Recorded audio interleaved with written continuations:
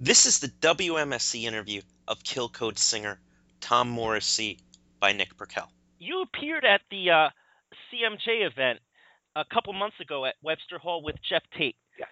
What types of other high-profile gigs have you performed at in the last few months? Well, high-profile gigs, depending on what you consider high-profile gigs. We just not too long ago headlined our first show at Irving Plaza, which is a pretty sweet venue in the city, in New York City here, and we're really proud to do that.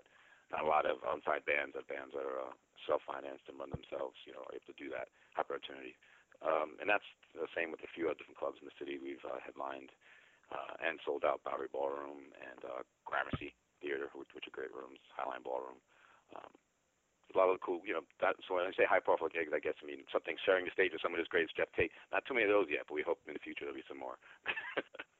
When it comes to songwriting, is there ever a telltale sign that your lyrics or melody that you composed were done well, either through something you noticed yourself or from communicating with other band members? Both, definitely both. I write most of the lyrics and melody, a little bit of music, and the guys sometimes contribute some melodies and lyrics as well. But it's just something you feel in your gut, at least for me. I usually know, at least so far, I've been lucky enough that I can tell, in the first 5 minutes of say a melody or guitar part, if it's something that's gonna be something that I think is great, and then when it becomes something that, if it comes to something like how much mass appeal it has, you can just feel that right away. If it's like boom, like something you think anybody can. When an idea comes to you, what is your favorite method to preserve that idea so it is not lost by the time you get around to using it? Um, Running around being a musician and artist, sometimes that's a little difficult. It's a lot easier though at the same time now with cell phones and stuff like that. But it could be anything from writing it down on a napkin to calling myself on the phone, getting it down, or picking up putting it on my cell phone now or a recorder in the past, and just trying to get the idea down right away. It is tough sometimes because sometimes you can have a great idea, and if you don't have some type of way to get it down really quick, you can escape you. And then when those moments happen, you want to kick yourself in the head. Okay, being a New York metal band, Yeah. what would you say are the greatest things available to you versus Um, what are the I would consider ourselves more of a rock band with metal influences. We definitely, I love metal, and we definitely have a big part of our sound. But I would say, we just straight ahead, just not trying to reinvent the wheel, but keep it interesting. We all come from different influences musically, and we try to inject a little bit of what we do, each of us do, into the songs, and I think that comes across, and that's what kind of makes us separate from everybody else, or it makes us a little different, I think, because the things that we all bring to the table, they're similar, but they're yet different at the same time. what are the biggest difficulties for you as a band? The biggest difficulties I think are the same for any band or any artist. Especially if you're doing it yourself, which like we are still at the moment. Um, just keeping your head up and making sure that you're doing it. At least for me, make sure I'm doing it for the right reasons, and that's for the music, and not getting caught up too much about who's going to back you and how much money you're going to make and that. But at the same time, you need that money to keep it going and to do what we do. If we do it ourselves, you have to have cash. So having the finances is always a problem. But nothing different than any other musician or artist, I think. Do you feel that the New York rock scene and the New York metal scene are two different entities, and how do these bands reconcile with one another?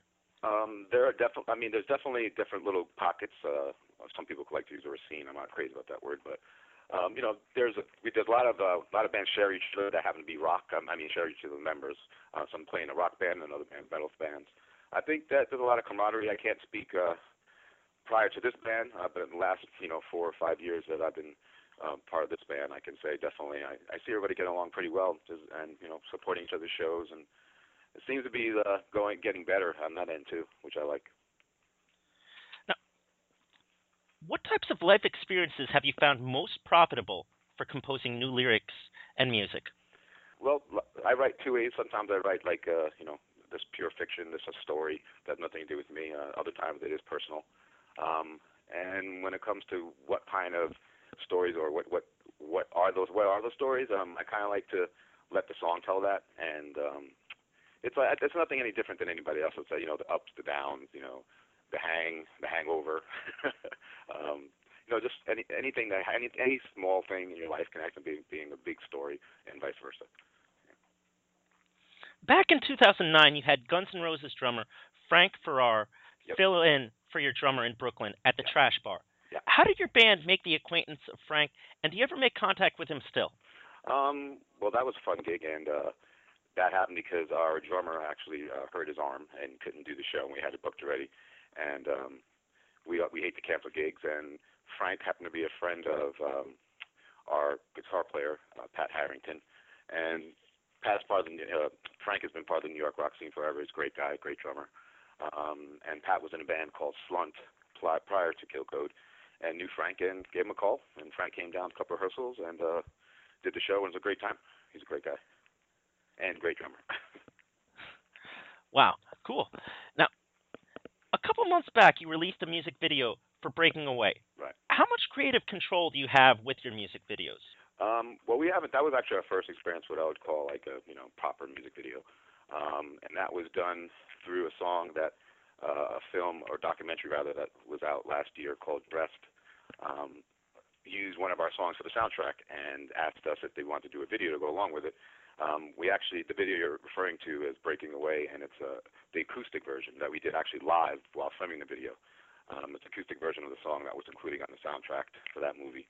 And the director, David Soljewski, was a great guy, and pretty much just said plug and play, and we just kind of went along and came up with the concept as we filmed it. It was pretty cool experience. So can't say I have too much experience other than that, but that's how that went. And I guess finishing things off, if let's say insert musician or band never existed, I would have a completely different view of music. Help me finish that. If I had to pick one, I would have to say Elvis. Tell me what significance they have for you as a fan. For me as a fan, it's not it's not necessarily even the music, the song, or the story of Elvis, whatever. It's just I just think that he was one of the first artists. This is me speaking personally. And then you asked for one, so I quickly have to come off my head.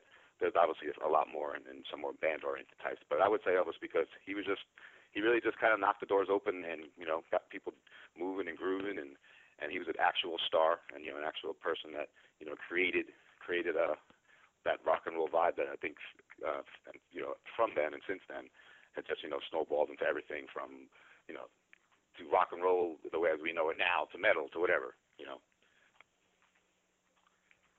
Excellent. Thank you very much, Tom. Not a problem. This has been the WMSC interview of Kill Code by Nick Burkell.